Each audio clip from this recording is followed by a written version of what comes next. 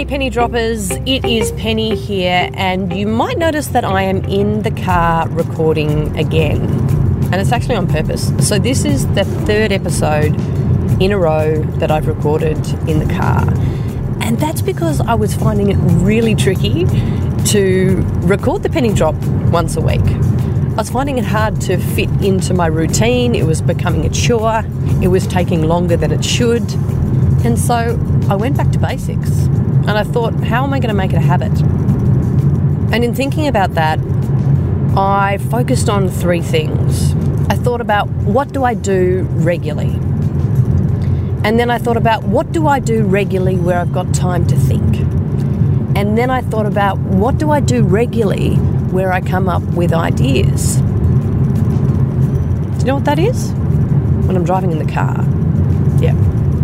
I often find that I'm listening to the radio or a podcast and it sparks these ideas, this new thinking that I really want to record and tell you about. But, often when you're driving, you don't want to make the extra effort, take the extra couple of minutes to pull over and write something down. So what I do is I hit record and I can talk to you, I can concentrate on the driving, I can get the ideas down, and it is easy. It's actually quite fun, and it's incidental to my day-to-day. It means that I don't have to put time aside to get this stuff done. So if we go back to the episode a couple of weeks ago, I asked you to have a think about something that you regularly do already where you could also find or practice sharing a story. I want to hear from you. What have you come up with? You might have thought of it, but have you actually done it? You can email me at penny@pennyterry.com.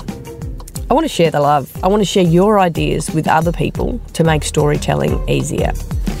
Now, I've just reached Campbelltown, and if you're a Tasmanian, you'll know that means it's time for me to go and get a coffee. I'll talk to you next week.